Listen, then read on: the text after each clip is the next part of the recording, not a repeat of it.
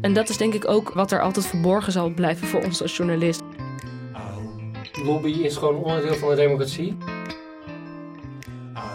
Een van de belangrijkste dingen die je als journalist hebt is je geloofwaardigheid.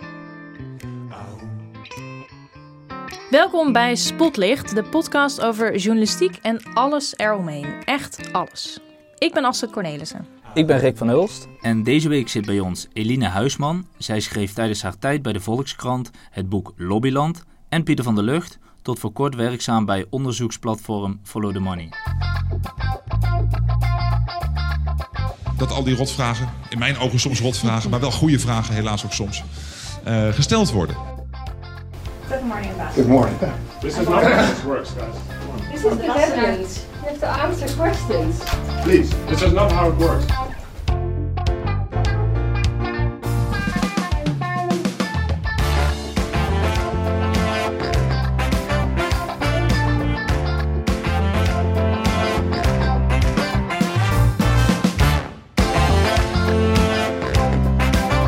Spotlight. Lobbyen dus. Daar gaan we het vandaag over hebben met onze gasten. Zowel Eline als Pieter nam Lobbyland onder de loep. Ik heb mij er een beetje in verdiept en ik kwam een aflevering tegen van het programma Medialogica, waarin het gaat over het gelobby van Dick Berlijn bij Defensie. Ten Kate heeft de defensiekanonnen Dick Berlijn en Jaap de Hoop Scheffer aangetrokken als lobbyist. Ten Kate wil ons geen interview geven.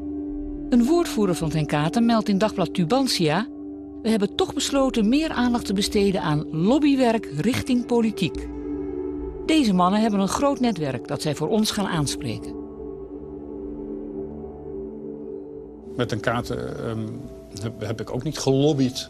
Ik heb wel omdat ik zeer bijzonder onder de indruk was van een bepaald systeem wat zij maakten, heb ik dat vervolgens onder de aandacht proberen te brengen van een aantal partijen waarvan ik dacht dat het relevant was. Is dit lobbywerk? Is dit lobbywerk? Misschien wel. Ik zelf ervaar dat niet zo. Omdat ik vind dat ik probeer een organisatie waar ik nog steeds hele warme gevoelens bij heb, alert te maken op ontwikkelingen die gaande zijn. Nou, een lobbyist die zichzelf niet ziet als lobbyist. Nou, dat is allereerst misschien niet zo'n... Nou, lobbyisten die zichzelf niet zien als lobbyist, dat is een tweede. Maar dat lobbyisten zichzelf geen lobbyist noemen, dat is iets wat je wel vaker ziet. Want kun je heel even kort omschrijven wat voor onderzoek jullie allebei hebben gedaan? Jij voor de Volkskrant, Eline, Pieter voor Follow the Money. Kun je dat kort introduceren? Ja, ik ben in de zomer 2015... kwam eigenlijk Sybren Kooistra, toen nog datajournalist van de Volkskrant, kwam met het idee om het Haagse lobbyveld in kaart te brengen. Hij is datajournalist, dus hij wil dat kwantitatief doen en kijken hoeveel lobbyisten zijn er eigenlijk actief in Den Haag. Hoe vaak komen ze bij bepaalde ministeries en hoe groot is dus hun invloed? Op die manier proberen duidelijk te krijgen. En het idee was dat ik samen met collega Ariane Korteweg, die op de politieke redactie werkt in Den Haag voor de Volkskrant, dat wij de kwalitatieve kant zouden doen. Dus zouden kijken hoe werkt lobbyen eigenlijk. Als we de aantallen erbij hebben, op welke momenten van de besluitvorming grijpen ze in en hoe doen ze dat dan? En het idee was om dan 3 maanden eigenlijk vrij blanco met heel basic vragen te gaan kijken. Wat is Lobbyland? Of Lobbyland, zo zijn we het zelf gaan noemen. Maar hoe werkt Haagse lobby?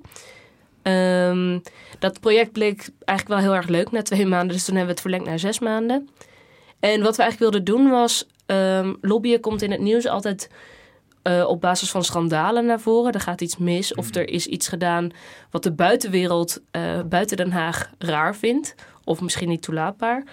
En wij wilden eigenlijk kijken hoe werkt lobby als structurele factor in de politiek. Dus niet op zoek naar nieuwe schandalen, maar meer kijken, ja, lobby is gewoon een vast onderdeel van de besluitvorming, maar het is het minst zichtbaar. Hoe zou je lobbyen definiëren eigenlijk? Een Kamerlid maakte de definitie, elke burger die mij opbelt om een belang te behartigen, in welke vorm dan ook, als burger of professional, is een lobbyist. Lobbyisten zeggen dat soms ook wel. Zelfs een kind dat om meer zakgeld vraagt bij zijn ouders lobbyt op dat moment voor zichzelf. Wij hebben daar een beetje andere definitie voor gegeven in het boek, omdat dat niet echt een werkbare definitie is als je iedereen als lobbyist ziet. Maar belangenbehartiging is in de eerste plaats, denk ik, belangrijk als het gaat om lobbyen. En daarnaast hebben wij ook wel gekeken naar een zekere mate van het professioneel doen.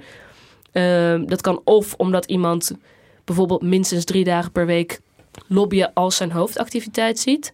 Dat is de definitie die ook de beroepsvereniging voor lobbyisten hanteert. Maar daar komen we misschien straks ook nog wel op. Bestuurders die uit hoofde, of in dit voorbeeld bijvoorbeeld, iemand die uit hoofde van een andere functie een deel van zijn tijd besteedt aan gesprekken voeren om de belangen van een bepaald bedrijf te behartigen. Want Dick Berlijn is in jouw ogen wel een lobbyist. Ik denk zeker dat hij op dat moment lobbyt. Omdat je kunt zeggen dat je neutraal informatie overdraagt, maar op het moment dat jij dat uit hoofden van een organisatie of bedrijf doet dat daarbij een belang heeft, is informatie niet meer neutraal. En is het per se met dat belang? Ja, dan is het per definitie. Je kunt niet zeggen, zeker als hij door het bedrijf zelf is ingeschakeld met het idee dat hij gaat lobbyen, kun je niet zeggen, ik kom nu de Kamer binnen als pure SEC-informatievoorziener. Ja, precies. Ja. Plus, dit is informatie die nu wel binnenkomt, terwijl andere informatie over alternatieve systemen niet binnenkomt. Dus het gaat altijd gepaard met een belang. Dus ik denk in mijn ogen is hij hier aan het lobbyen. Pieter, zie jij dat ook zo? Ja, heel duidelijk. Ja, is gewoon Jullie begonnen ongeveer tegelijkertijd, hè? Ja, eigenlijk heel toevallig. Ja, ook in de zomer. In september ben ik dan begonnen. Ook voor een paar maanden eigenlijk vanuit een scoop. Een wedstrijd voor jonge onderzoeksjournalisten. En eigenlijk ook heel open van, je hoort wel eens over lobbyen, maar het is toch ook wel een vrij schemergebied. En heel open van, wat is lobbyen nou eigenlijk en hoe werkt dat nu? Dus zonder eigenlijk voorkennis geprobeerd te trachten om daar, om die wereld in te stappen en dat te ontdekken eigenlijk. En hoe definieer jij lobbyist? Iemand die vanuit zijn functie probeert politieke besluitvorming te beïnvloeden. Dus het gaat echt om politieke besluitvorming, want die kan ook een belang behartigen. Dick Berlijn gaat dan over de inkoop bijvoorbeeld bij Defensie. Dat noem ik dan ook lobbyen. Ja. Maar het gaat in eerste instantie denk ik wel over politieke besluitvorming. En kwamen je dan vaker tegen, jij haalde dat net al even aan Eline, dat de lobbyist zichzelf niet lobbyist noemt? Ja, zeker. Ja, of corporate advisor. Public affairs was omdat dat goed uitkomt, of... Ja, nou ook omdat het lobby wel een beetje een besmette term is, of een woord. En dus heel veel, hebben een beetje een dubbelhartige betrekking met lobbyen. Aan de ene kant vinden ze het wel, ik lobby wel, en komen ze dan wel voor uit. Maar om dan echt zichzelf lobbyisten te noemen, dan noemen ze zich toch liever wat anders. Maar waren die mensen er wel? Die zichzelf wel echt lobbyisten? Oh ja, ook wel. Okay. Het is wel grappig. Maar ik denk wel vanuit de organisatie wordt er dan, misschien staat er wel dan op een kaartje government affairs. Interessant doenerij. Public affairs advisor, government liaison. Dus misschien ze noemen zichzelf een lobbyist, maar op hun kaartje staat dan staat iets anders. Een andere term. Ja. En het was ook wel, ik vond vaak de mensen die zichzelf echt ronduit lobbyist noemen en zich ook in hun werk steeds zo voorstellen, dat zijn ook vaak de mensen die iets minder problemen zien bij het in de bar, of in ieder geval open zijn over het in nieuwsport hangen en informatie verzamelen en de minister spreken. Ja. Want dat is volgens mij heel erg de associatie die aan lobbyen hangt. Voor heel veel lobbyisten tenminste. Dit is een beetje het aan de bar hangen, wachten tot iemand zat genoeg is om informatie te verspreiden die eigenlijk net iets te veel is. Of een belofte te doen die eigenlijk net iets te veel is. Ja. En dat is een negatieve associatie waar ze zich eigenlijk niet mee willen affiliëren. Wat ook logisch is. Dat is misschien ook nog een beetje een soort van de publieke opinie over de smerige kant die aan het woord lobbyen hangt. Ja. Maar je hebt ook zeker de lobbyisten die voor een heel groot deel van de tijd inderdaad nog in nieuwsport zitten. Ik denk dat het overgrote deel dat trouwens niet doet. Maar een aantal doet dat nog wel. En die noemen zichzelf juist wel ook wel een beetje als geuzennaam lobbyist. Ja. En die vinden dat ook leuk. Die trekken om 12 uur een biertje open en die zeggen nou... Ik ben lobbyist. Ja. Maar de term komt toch ook van het Britse lagerhuis. In die wandelgangen daaromheen, een beetje rondhangen. Je hebt het boek goed gelezen. Ja. Maar dat klopt. Gespeld. Maar dat is toch het traditionele lobbywerk, zeg maar. Daar overal rondhangen. Maar ik begreep uit jouw boek dat ook wel verandert. Ja, het traditionele was inderdaad in de wandelgangen parlementariërs kunnen aanschieten op het moment dat ze terug uit het parlement naar hun kantoor gaan of iets. En dan ze nog even kunnen aanschieten. Dat is denk ik wel, ik denk inderdaad dat dat verandert. Ook omdat lobbyen, vooraf had ik ook gedacht dat lobbyen heel erg richting Kamer ging bijvoorbeeld. Maar eigenlijk wat eigenlijk heel logisch is dat lobbyen vaak veel eerder begint op het ministerie. En dat is dus niet zozeer wandelgangen gesprekken voeren. Maar op voorhand aan tafel zitten als expert. Of zoals iemand het zei, zorgen dat jij weet wie die schaal 12 ambtenaar is die een bepaald beleidsvoorstel moet gaan de eerste woorden op papier moet zetten daarvoor. Okay, ja. Zorgen dat jij daar op tijd binnen bent op het moment dat hij iets op moet gaan schrijven of moet bedenken. Zijn pen vasthouden en zeggen ik kom je helpen. Zover gaat het. Ja, zover gaat het. Tenminste, dat is... En er is ook niet echt een beginpunt. Hè? Het is niet dat iemand begint met 0 achtergrond. Dit is startpunt lobby. We hebben 0 punten en we gaan uiteindelijk naar een soort wetgeving toe. Ja. Er speelt iets in de maatschappij of in de politiek en dan reageert daar weer op, er komt weer een nieuwe regel en dan werkt dat in de praktijk misschien weer niet goed en dan komt dat weer terug. Dus het is ook een continu begrip. Dus het is ook, als je het wil begrijpen is het niet van ik kan hier beginnen en dan gaat het en daar stopt het. Mm-hmm. Dus het blijft... en waar begin je dan als journalist? Waar begon jij? Ik denk nog wel, omdat ik denk dat ik ook in de Tweede Kamer begon. Hè? Als je denkt van je komt gewoon van buiten en je probeert het te begrijpen, dan ga je toch eerst van, daar is de actie, dus daar zal wel veel gelobbyd worden. Ja. En eigenlijk ga je dan zo langzaam een beetje terug juist. Dus je begint... Het begint eigenlijk daar, ergens halverwege. Het eindigt daar. Ja. En ergens begint het ook wel weer in de Tweede Kamer. Want er wordt een Kamervraag gesteld. Dus dan komt over iets wat er in nieuws is. Ja. En dan komt er weer op de politieke agenda. Dus dan moet dan weer een ambtenaar op het ministerie. Ja. En dan begint daar weer het spel. Dus het is ook een soort cirkel waar je in functioneert. Ja. Dus jullie begonnen allebei met ongelooflijk veel bier te drinken met... mensen in kroegen en... In die nieuwsbord. Koffie eigenlijk vooral. Koffie. Ja. Nou ja, een enkeling bier. Ja. Echt een enkeling bier. Maar in het begin vooral koffie. En ik denk dat dat ook wel te maken had met... Ik weet niet hoe jij dat hebt ervaren, maar bij ons was het wel zo dat de eerste gesprekken... Aan de ene kant was er echt een gretigheid om met ons te praten, omdat lobbyisten eigenlijk... Bescheidenheid hoort bij het beroep, want je moet zelf niet in de spotlight staan. Dus je moet ook... eigenlijk altijd op de achtergrond blijven als er een succes wordt geboekt. Dat is een ongeschreven regel? Nou, dat is zelfbehoud. Want als jij gaat shinen met het resultaat, dan kan de minister niet shinen. Het is de minister die moet shinen of de politicus die ermee moet shinen. Want als jij jezelf het succes toe-eigent, dan gooi je je eigen glaas in voor de volgende keer. Want dan ben jij degene die goed gelobbyd heeft. En over het algemeen is dat niet echt een soort van... dit heeft... Als je Shell bijvoorbeeld, dat is een heel cliché misschien om te doen, maar als je Shell als voorbeeld noemt en een minister besluit iets waar Shell voordeel bij heeft en men zegt, dat heeft Shell heel goed belobbyd. Dat is niet goed voor de minister. Dat is niet goed voor de minister en niet goed voor Shell, want Shell zal een volgende keer minder invloed... Maar iemand als Dick Berlijn treedt toch juist op de voorgrond door overal aan te schuiven en als expert, die is alles behalve op de achtergrond. Ja, maar hij wil juist dat hij niet gezien wordt als lobbyist. Hij probeert zichzelf als neutrale expert is, maar juist als... Ja. Ligt daar nog een taak voor de journalisten, zeg maar, om dat aan te kaarten? Dat iemand wel degelijk ook bij het bedrijf ik denk in ieder geval werkt? Ik denk wel goed is om daar een soort tegennarratief te stellen van... je lobbyt gewoon, weet je wel. En je probeert heel veel verhullende woorden te gebruiken, maar uiteindelijk lobby je gewoon. En sommigen zijn daar misschien wel wat opener in, maar zodra het pijnlijk wordt of zodra hun belangen erin worden, dan wordt het toch, dan... Maar hoe doe jij dat in je stukken dan? Zet je dat erbij of? En is het niet lastig om echt feitelijk te kunnen vaststellen iemand lobbyt als er heel erg twijfel is over wat is de term en hoe weet je precies in welke hoedanigheid iemand met iemand praat? Het is natuurlijk heel lastig. Laten wij, als wij gaan, wat we veel lobbyisten gebruiken van, stel, het is middagtijd om 12 uur of zo en stel ik voor, zullen we even een broodje gaan eten? En dan kan jij zeggen van, wat een goed idee, ik heb ook honger en laten we inderdaad even een broodje eten. Dan denk ik van, dan is dat misschien, komt het ook vanuit jou. Maar als ik kan niet aantonen dat wat jij doet uit mij komt? Of vind je dat idee echt goed en ben je daarvan overtuigd om dat dan ook te doen, weet je wel? Dus ik denk, daarin is, wat is beïnvloeding? Is dat, ga je iets doen omdat ik iets zeg? Of omdat ik jou zo heb gemanipuleerd om iets te gaan doen? Of komt dat echt vanuit jezelf? Ben je overtuigd van het goede van het idee? Ja.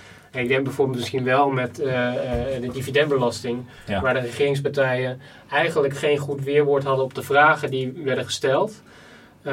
Dat daar, en het stond in geen enkel of een verkiezingsprogramma, dat daarin wel heel duidelijk is van dit komt uit een lobby vanuit grote partijen of vanuit grote bedrijven. Want daar maar waarom wordt dat dan niet gewoon toegegeven? Of is dat... Ja, dat vind ik eigenlijk ook best wel raar. Ja, vind ik ook raar. Ik vind het ook vreemd, want je ziet het bijvoorbeeld ook heel erg op handelsmissies bijvoorbeeld. Dan gaat de regering en gaan regeringsdelegaties heel expliciet voor het Nederlandse bedrijfsleven de boer op. Dan zijn ze er heel open over. En dan moet dat ook worden getoond van wij gaan voor de Nederlandse bedrijven. Precies, we doen het voor de grote Nederlandse bedrijven. Dan moet het resultaat, of in ieder geval de inspanning, moet ook zichtbaar gemaakt worden.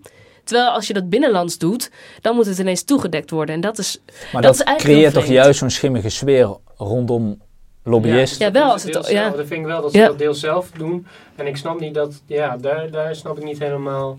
Misschien ook omdat ze heel erg voorzichtig zijn. We willen gewoon niet... belangen niet beschadigen. Maar ik denk juist om het afstand te nemen... Ja, schaadt je die belangen ook. Want iedereen... De hele publieke opinie is nu van... Ja, grote bedrijven hebben een voordeeltje voor zichzelf geregeld. Ja, terwijl zeker VVD heel makkelijk zou kunnen zeggen... ook richting zijn achterban, denk ik... zonder al te veel schade... dat ze voor dit soort grote bedrijven inderdaad... de omstandigheden zo gunstig mogelijk maken... omdat zij dat wel belangrijk vinden. Ja. Ik bedoel... voor een GroenLinkser zal dat misschien geen lekkere informatie zijn. Of dat is een standpunt waar je als GroenLinkser misschien niet... organisaties misschien, ik bedoel... Als GroenLinks opkomt voor Greenpeace... dan zullen de GroenLinks-stemmers dat misschien nog steeds oké vinden. Ja, precies. Maar in dit geval van de dividendbelasting... zijn het bedrijven waar GroenLinks van zal zeggen... nou, die moeten niet soort van aan het roer staan... of die hebben geen overheidsondersteuning in die zin nodig. Ja. Maar voor een VVD-achterban misschien wel. Ja. Dus dat is best... Ja, ik vind even terug naar jullie werk. Hè. Waar stuiten jullie nou... Wat was de eerste keer dat je ergens kwam... en dat je dacht, oké, nu zie ik lobbywerk... of nu zie ik lobbyisten aan het werk... of was dat duidelijk zichtbaar of realiseerde je dat pas achteraf? Kun je dat moment nog herinneren, de allereerste keer? Waar lobby zichtbaar wordt? Ja.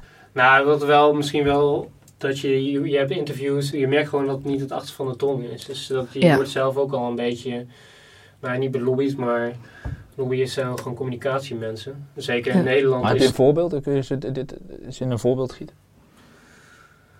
Nou ja, ze houden toch gewoon een beetje een corporate praatje van we doen alles goed. En ik heb niet, Ja, lobbyisten zijn... Kijk, hun vak is om de boodschap dusdanig over te brengen... dat het zo optimaal mogelijk is voor hun achterban. Dus ook op het moment dat ze met een journalist praten... je merkt best wel een soort van terughoudendheid... omdat ze ook achterdochtig waren richting onze journalist. Maar ze weten als geen ander hoe ze dat moeten... Hoe ze zelf het beeld bepalen. Zij zitten altijd in die rol als lobbyist. Ja, dus en zij kiezen de informatie. Ze selecteren natuurlijk voortdurend informatie. Een lobbyist definieerde zijn werk als... Frans van Drimmelen, heel bekende lobbyist ook. Die definieerde het als... lobbyen is de juiste informatie op het juiste moment... bij de juiste persoon... in de juiste vorm terechtbrengen. Dus dat is ook een journalist. Ja. In die zin leggen lobbyisten, ik weet niet of jij dat herkent, maar lobbyisten legt het richting mij heel graag de definitie, of heel graag de vergelijking met mijn werk. En heel erg, eigenlijk doen we gewoon hetzelfde, wat volgens mij niet zo is, maar zij zien dat wel als een soort van... Voelde je daar ongemakkelijk bij? Nou ja, wat ik ook in het boek heb geschreven is dat ik echt meerdere keren benaderd ben om voor een lobbybedrijf te komen werken. En dat was, want we doen toch hetzelfde werk en je bent geïnteresseerd in journalistiek of in politiek. En wat ga je hierna doen naar het project? Dus dat was heel erg ongemakkelijk, want je zit daar als journalist en ik voelde me daar altijd heel ongemakkelijk bij, want dat gebeurde niet bij mijn... oudere, ervaren, mannelijke collega die een vaste plek had op politieke redactie. Had je het idee dat dan, omdat ze je daarmee benaderden, dat jij het idee wekt alsof je niet kritisch genoeg tegenover hen stond? Dat niet. Ik voelde het zelf soms als een strategie om een soort vertrouwen te kweken. Van we praten hier onder elkaar aan. Hey, vind je het interessant? Meteen weer Het is ook vlijend op een bepaalde manier. Ja. En heel erg informeel. En heel erg soort van, ik kan misschien wel wat voor je regelenachtig. Het was een manier van vertrouwen kweken die ik heel ongemakkelijk vind. En waar eigenlijk mijn volspriet een soort van op extra sensitief. Ja, precies. Wat was jouw antwoord op de verzoeken dan? Ik zei altijd meteen, ook wel grappend, maar zeker met ook wel serieus ondertoon, dat alles wat ik nu voor het lobbyproject aan het doen was, volstrekt ongeloofwaardig zou worden als ik, zodra ik klaar was met het lobbyproject, als lobbyist aan de slag zou gaan. Ben je ook wel eens benaderd, Pieter? Nee, mij is nooit gevraagd om een lobbyist te worden, nee. Hoe komt dat, denk je? Nou, ik denk misschien ook wel qua FTM, misschien staat wat soms wat bekend als wat hard erin kunnen kletsen. En ik merkte ook wel, als ik een stekelig stukje had geschreven, dan was de openheid al een stuk minder. Dan wilden ze al niet meer. Kreeg je een gele of een rode kaart? Nou, ik heb wel een jongen die werkt bij ons tijdelijk. En die had een vriend werken, of die liep stage volgens mij bij Public Matters, een bekend. Wat Public Matters is een kantoor voor kantoor. Ja, okay. En die zei die had wel gehoor gekregen om niet met mij te praten. Oh ja? Ja. Ook niet informeel? Nee. Maar dus, ik had al een keer een stukje, een wat stekelig stukje. Wat schreef je dan? Nou, Public Matters had een middag georganiseerd over transparantie en zo. En dat het allemaal wel al heel goed ging. En, en ik had eigenlijk geschreven, er was een discussie over dat er meer transparantieregels moesten komen. Ja. En zij zeggen van ja, allemaal heel goed en zo. We willen ook meer regels. Maar als je dan onderaan de streep van wat komt er dan bij? Dan was het allemaal heel vrijblijvend en zo. En dat had ik een beetje op een FTM-manier wel redelijk duidelijk geschreven dat het dat is voor korte met een onderzoekssymposium ook in de oude synagoge in Den Haag. Ja. Jij was er ook? Ja, ik was daar als panellid ook. Zij hadden daar bijvoorbeeld, daardoor ben ik wel echt anders naar onderzoekers gaan kijken. Zij hadden daar een hoogleraar uitgenodigd, hoogleraar bestuurskunde geloof ik. En ze was door Public Matters gevraagd om onderzoek te doen naar de informatiepositie van Tweede Kamerleden. En eigenlijk de uitslagen van haar onderzoek en dat hele symposium wat eromheen werd georganiseerd, werd heel erg gericht op een heel klein deelonderzoek van haar, of een heel klein deelonderwerp van haar onderzoek, namelijk de transparantiebehoefte bij Kamerleden over lobbycontacten. En de uitslag was, geloof ik, dat, als ik het goed zeg, 15% van de Kamerleden vond dat lobbycontacten met de Kamer transparanter moesten worden gemaakt. Wat dus heel erg klein is en waarvan ze dus kunnen zeggen, nou, de meerderheid wil het niet transparanter maken. Maar de vragen waren op basis waarvan ze hadden gemeten of ze transparantere lobby waren, wil je de agenda's openbaar maken van bewindspersonen en Kamerleden? En wil je voortaan alle lobbycontacten tussen Kamer en lobbyisten, wil je dat vastleggen? En dat zijn 2 maatregelen waarvan je sowieso de effectiviteit en de relevantie kunt betwisten. Ja. En waar eigenlijk ook een heleboel Kamerleden inderdaad terecht hun kanttekeningen bij hebben. Dus op basis daarvan concluderen dat je als Kamer geen grotere transparantie wilt over lobby, vond ik echt... Wat vergaand. Vond ik heel kort door de bocht. En ik had daar toch een beetje het gevoel dat een hoogleraar, of in ieder geval een universitair docent, voor het karretje werd gespannen. Ja. Zij doet neutraal wetenschappelijk onderzoek. Zij is degene die dat op een symposium verdedigt. Ja. Georganiseerd en betaald door Public Matters en ook wel duidelijk met hun naam daaraan verbonden. Maar kijk, witwassen is een groot woord, maar het geeft wel een wetenschappelijk aura aan, iets wat onderzocht is, maar waar echt wel je vraagtekens bij te stellen zijn of de Kamer nou echt tegen meer transparantie is. En dat heeft ook wel mijn blik op onderzoekers veranderd. Het is niet dat zij slecht onderzoek heeft gedaan, maar de manier waarop de resultaten worden gepresenteerd worden wel heel erg in het lobby. Zijn wij journalisten daar niet vaak te makkelijk in? Hè? Wij nemen vaak dingen aan van experts, van wetenschappers. Dat wordt klakkeloos overgeschreven. En lang niet altijd wordt gecheckt wat zijn nou de achterliggende belangen. Er is een keer een onderzoek gedaan naar het overnemen van persberichten door journalisten. En daar kwam uit dat, geloof ik, milieuorganisaties en NGO's... dat hun persberichten veel vaker worden overgenomen dan de persberichten van bedrijven. Ja. En dat vond ik wel grappig om te zien, omdat er toch een soort van natuurlijke legitimiteit rondom NGO's en groene en duurzame mensenrechten, al dat soort belangen zit. Wat ook wel terecht is voor een deel, dat het anders wordt gewogen dan economische belangen. Maar waarvan ik wel dacht, we moeten echt wel scherper zijn op dat wat je zo in één keer doorsluist als neutrale informatie.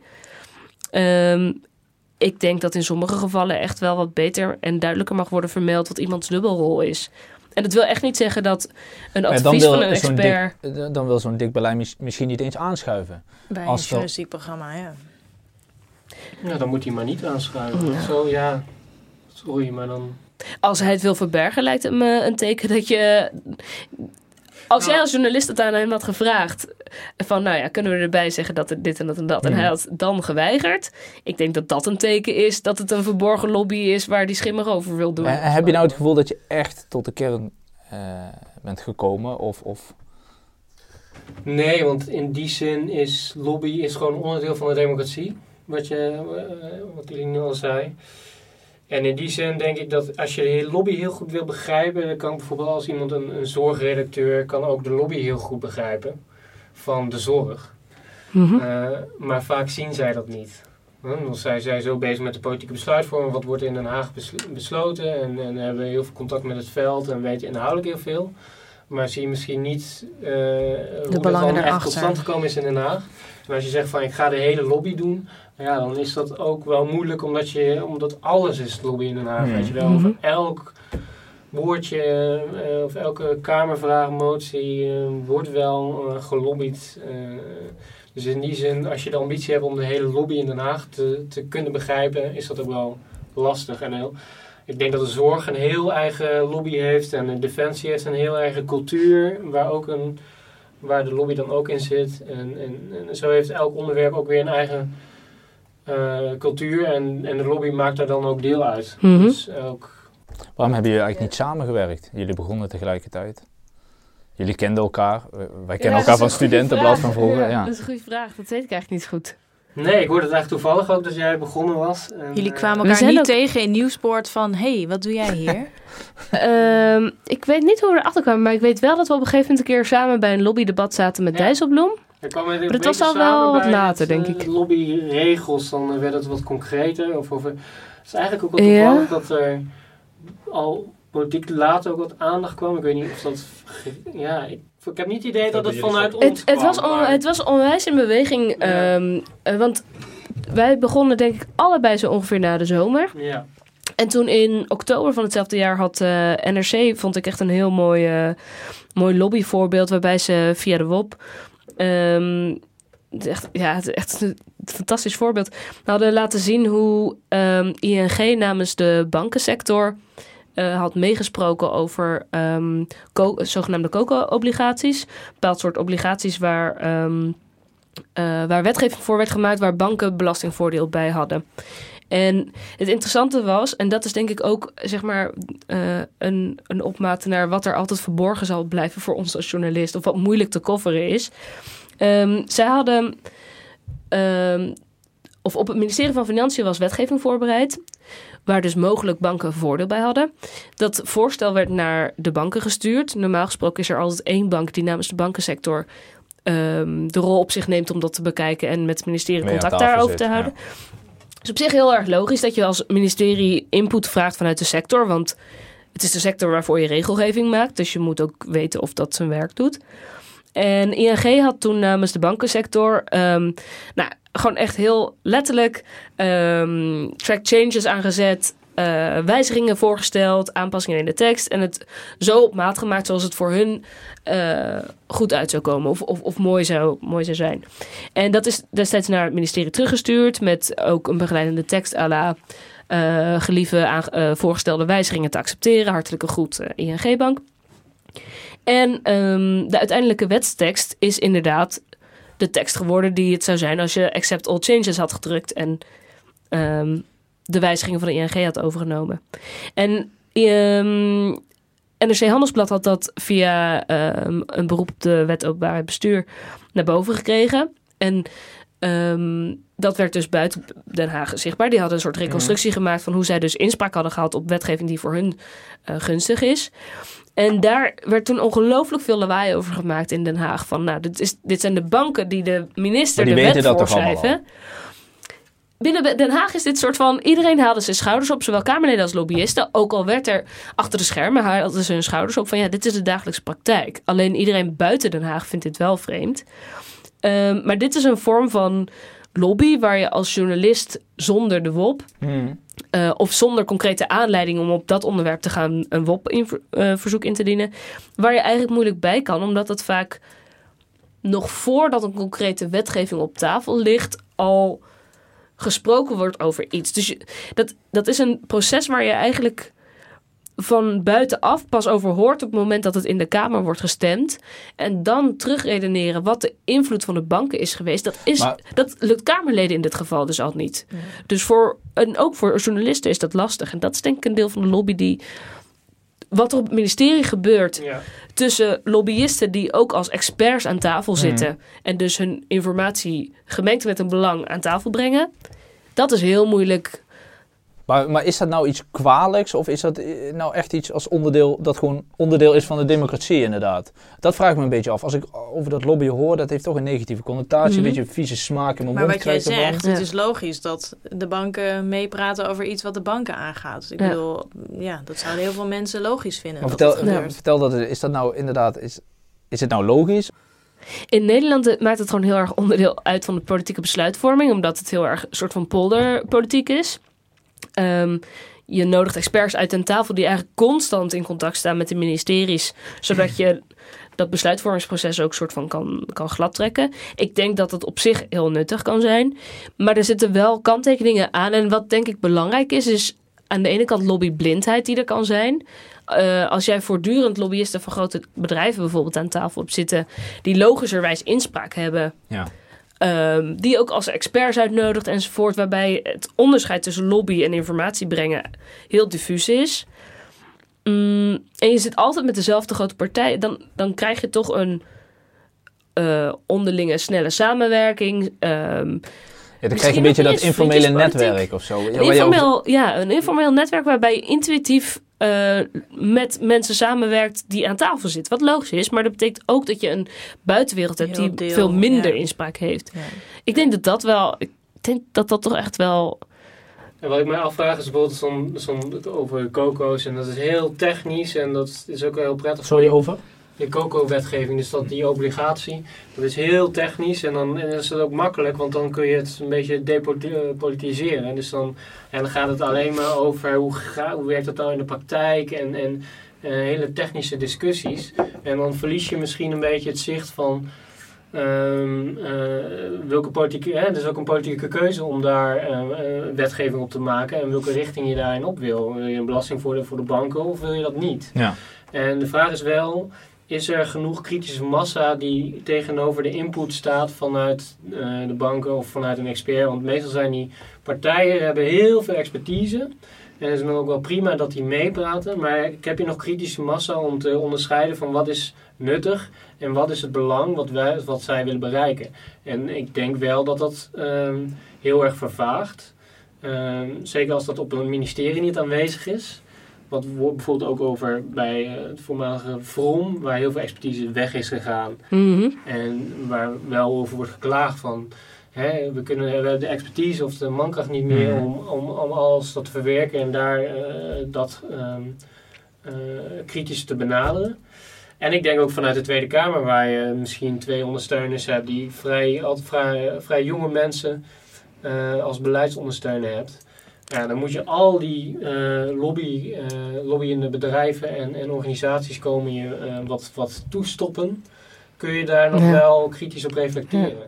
En ik denk, en je hebt de tijd niet, want je moet heel veel werk doen. Je moet heel veel rapporten lezen. Je moet ook nog in de media Is het voor Kamerleden ook moeilijk om zeg maar nee te zeggen tegen die lobbyisten? Want ze geven hen toch informatie. Dan hoeven ze het zelf niet allemaal te lezen en te analyseren en dergelijke. Ik denk dat het makkelijk is om wel nee te zeggen. Maar aan de andere kant, die wil contact houden met de samenleving. Met alles wat er in de maatschappij gebeurt. Dus je gaat ook op werkbezoeken en dat soort dingen. Dus aan de ene kant wil je ook actief geïnformeerd worden. En ik denk dat dat ook wel belangrijk is. Maar ik denk wel dat zij niet het vermogen hebben om daar kritisch altijd naar te kijken en te wegen wat kan ik gebruiken en waar word ik nou gemanipuleerd, om het zo maar te zeggen.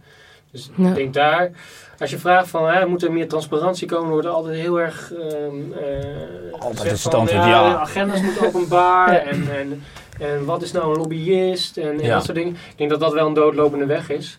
Als je zegt van dat moet beter aan lobby of daar moet er meer openheid in komen. Ik denk wel dat we, als we lobby zien als een deel van de democratie, dat we eigenlijk de tegenkracht versterken moeten. En dus meer moeten investeren in een onderzoeksbureau voor de Tweede Kamer of dat soort dingen. Ja. Dat veel meer gaat brengen dan het openbaar maken van agenda's. En daar heeft het debat zich heel erg naartoe gespeeld. Ja. Transparantie is een modewoord. Maar dat is denk ik, dat is ook wel echt het absurde. Helemaal eens. De Kamer heeft gewoon echt, ook als je het vergelijkt met andere Europese landen, is onze Kamer echt heel karig toegerust met ondersteunen. Maar wat je dus ook ziet, is dat lobbyende partijen in eerste instantie dus informatie brengen op een ministerie om de ambtenaar die wetgeving moet voorbereiden, helpen met een mooie oplossing en een mooi beleid te komen. Diezelfde lobbyisten zijn vervolgens degene die aan de kant van de Kamer zeggen, goh, wees hier eens kritisch op, of let hier eens op, of vraag de minister nog eens hiernaar, of misschien kun je deze motie indienen. Dus de controlerende functie van de Kamer wordt voor een groot deel beïnvloed door dezelfde lobbyisten die aan de voorkant dat beleid mede hebben vormgegeven. En dat is natuurlijk best wel, dat is een hele vreemde dubbelrol. Maar dat is zo concreet als bij de ambtenaar het ministerie hebben ze niet helemaal gekregen wat ze wilden. Mm-hmm. Dus dat gaan ze dan nu bij het Kamerlid insteken. Vraag daarnaar, want dat zit er niet in. Zeker. Ja, Kamer is wel echt een ongeveer de laatste, niet helemaal, maar een van de laatste stadia van lobby. Maar als je daar nog iets moet regelen, dan kun je alleen nog maar bijschaven.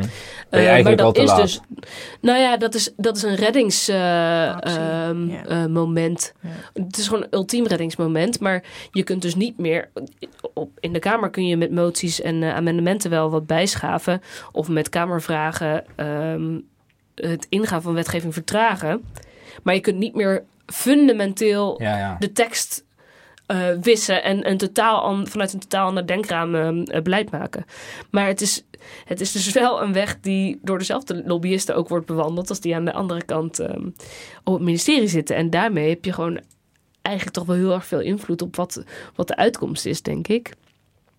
En voor Kamerleden is het gewoon echt heel erg lastig om alleen al de tijd te vinden om de geldstromen bijvoorbeeld van een bepaalde lobbyist na te trekken. Maar jij zegt met die coco's, eigenlijk Kamerleden ook, die reageerden van dit is gewoon usual business. Dit is gewoon hoe het altijd gebeurt. Er zijn ook Kamerleden die gewoon moties van een lobbyist gewoon indienen. Dus gaat de Kamer dan zelf iets doen om dit te bewerkstelligen? Gaan zij zelf vragen, we hebben meer ondersteuning nodig, want zo kunnen we de lobby tegengaan? Nou, dat is echt een taboe in de Tweede Kamer. Dat eigenlijk helemaal niet snel, want democratie mag ook wat geld kosten. Ja. Maar het gaat dan wel snel, als we dat zeggen, dan zijn we weer zakkenvullers en wachtgeld. Heel erg dat.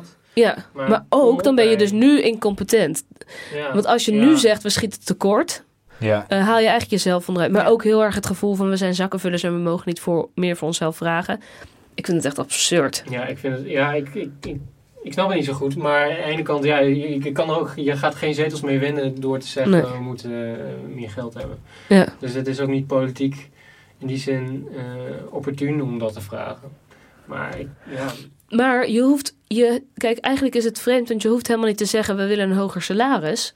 Maar je kunt wel zeggen, we willen meer ondersteunend personeel. Ja, en wat denk ik ook wel speelt, dat Kamerleden van, even simpel gezegd, maar Kamerleden van GroenLinks Milieudefensie mensen niet als lobbyist zien. En mensen bij VVD, bij wijze van spreken, de Shell-lobbyist niet als lobbyist zien. Omdat het in beide gevallen mensen zijn die in hun straatje praten. En die vanzelfsprekende belangen behartigen die vanzelfsprekend goed zijn. Femke Halsema zij rekent bijvoorbeeld mensen van Oxfam Novib rekent zij niet tot lobbyisten, want die komen op voor een algemeen belang en niet voor een eigen commercieel belang. Maar ook in het geval van Oxfam Novib zijn het lobbyisten die ook voor het behoud van Oxfam Novib als organisatie geld komen vragen. Dus er wordt ook wel snel, zodra de overtuiging van een lobbyist in je eigen straatje past, wordt het al snel niet meer als een lobbyist gezien. Ja, en dat geldt dus hetzelfde voor journalisten die vaker persberichten overnemen van... Ja. Maar heel even naar die journalist. Ja, precies. Pieter, jij schreef een stuk over, getiteld AD-chef geeft advies aan Deltaloid. Ja. Hoe kwam je daarachter? Nou ja, ik kreeg in ieder geval een tip, maar het stond ook gewoon op haar LinkedIn-site. Dus in die zin was het wel gewoon... Want hoe zat dat precies? Zij was chef van de economie-redactie bij het Algemeen Dagblad. En zij zat in een niet bestaand adviesorgaan van Deltaloid. Ja. Zo begreep ik het toen ik jouw stuk las. Ja, zo is het eigenlijk. En zij zei van ik zit er niet meer in. En dan kwam we 1 keer in het half jaar bij elkaar. En dan was het meer een soort brainstorm van... maar kan dat? Kan een journalist die functie bekleden volgens jou? Nee, ik zou dat niet doen. Ik kan me wel voorstellen... het is een beetje meer van... dat ze daar goede bedoelingen bij had. Want ze zet het ook gewoon op LinkedIn. Dus was er niet heel mysterieus over. En toen ik haar belde, vond ze ook helemaal niet zo... Ja, ik zie het probleem niet zo. Dus ik vond wel, als je daar dan niet bewust van bent, dat vind ik dan wel kwalijk. Ik zou het ook niet doen. Heeft je dit op de redactie besproken bijvoorbeeld? Ja, vraag ik me ook af. Nee, ik geloof dat ze dat niet bij de redactie had. Want ik zag jouw stuk sloot af met dat zij zei van, ik weet exact de bewoording niet, maar ik zie het probleem niet echt. Punt. En dat jouw stuk werd gepubliceerd in maart 2017. En ik zag op haar LinkedIn dat zij afscheid nam van haar functie in maart 2017. Ja. Oh ja? Dus misschien had het toch enigszins effect bij haar.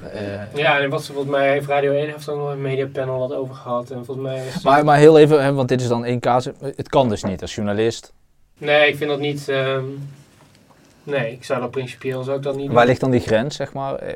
Heel even kijken naar... Ik werk bij Dagblad de Limburger. Ik kan me niet voorstellen dat ik niet collega's heb die bijvoorbeeld bij verenigingen en dergelijke zitten. Waar stopt het, zeg maar? Kun je als journalist nergens bij aangesloten zijn? Moet je echt zo onafhankelijk zijn? Of kun je wel in clubjes of adviesorganen of wat dan ook zitten? Nou, adviesorganen lijkt me al... Ik denk dat het een beetje vergelijkbaar is met politici en het fenomeen draaideur. Dat politici na een politieke carrière als lobbyist aan het werk gaan. Er is gewoon wel een groot verschil of je als journalist schrijft over het domein waarin je ook adviseert. En de bedrijven waarover... Ja, kijk, zij was economieredacteur, geloof ik. Zij schreef over Deltaloid, las ik in jouw stuk. Zij kwam in die adviesraad nog toen zij een andere functie had, geloof ik. En is toen daar blijven hangen, geloof ik, toen zij bij het aan de slag ging. Maar er zat ook nog een journalist van het FD zat daar ook nog bij. Die is er toen later wel uitgestapt. Maar toen er wel ook iets veranderd werd van... Het was wat meer vrijblijvend adviesorgaan. En toen heeft die FD-journalist gezegd van... daar lijkt me niet voor het karretje spannen. Wat dacht hij dat het was dan? Een soort denk-tank, brainstorm-achtig. Ja, dat er wel een soort specifiek programma aan werd gehangen. Maar dan een soort goede intentie vanuit. Maar even een check bij onszelf. Zitten jullie ergens nog in een of ander orgaan? Of? Ik zit in de adviesraad van de studie politicologie in Nijmegen. Mijn eigen oude studie. Nou, dat lijkt me volstrekt neutraal, eerlijk gezegd. Naast mijn journalistieke werk. Staat het ook op je LinkedIn? Staat niet op mijn LinkedIn. Misschien moet ik dat er een keer opzetten. Okay. Ik weet ook niet of dat nou enorm aan mijn cv bijdraagt, maar... Voor de transparantie. Voor de transparantie kan ik dat doen. En schrijf je stukken over de Universiteit Nijmegen? Nee, het is geen domein waarover ik schrijf. Dus dat lijkt me volstrekt probleemloos, eerlijk gezegd. Ik heb een eigen stichting. Ik weet niet of dat problematisch is. Zit het in je werkveld? Nou ja, dus die stichting geeft geld aan goede doelen. Dus stel dat ik ooit over goede doelen zou schrijven. Ik zou dat niet ik zou dan niet over... Nou, ik schrijf niet eens. Maar ik zou dan niet onderzoek doen naar goede doelen. Oké, dus dat is een onderwerp dat je dus bewust vermijdt omdat je zelf een stichting hebt. Oké. Dat lijkt me niet handig. Staat het op jouw LinkedIn? Ook niet. Nee. Ja, maar dat is natuurlijk wel iets...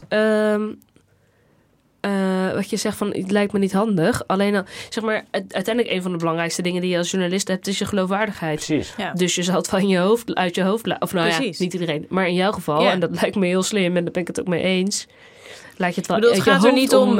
Ik zou best objectief kunnen zijn, maar het gaat erom dat mensen dat niet van mij kunnen aannemen. Nee, precies. Ik bedoel, dat ze kunnen niet ruiken van, die doet het goed. Precies. Dus dan kan je dat gewoon überhaupt beter vermijden.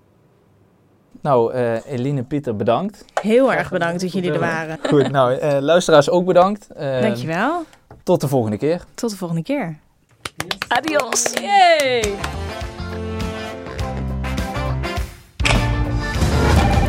Twilight. We gotta nail these scumbags. We gotta show people that nobody can get away with this. Not a priest or a cardinal or a freaking pope.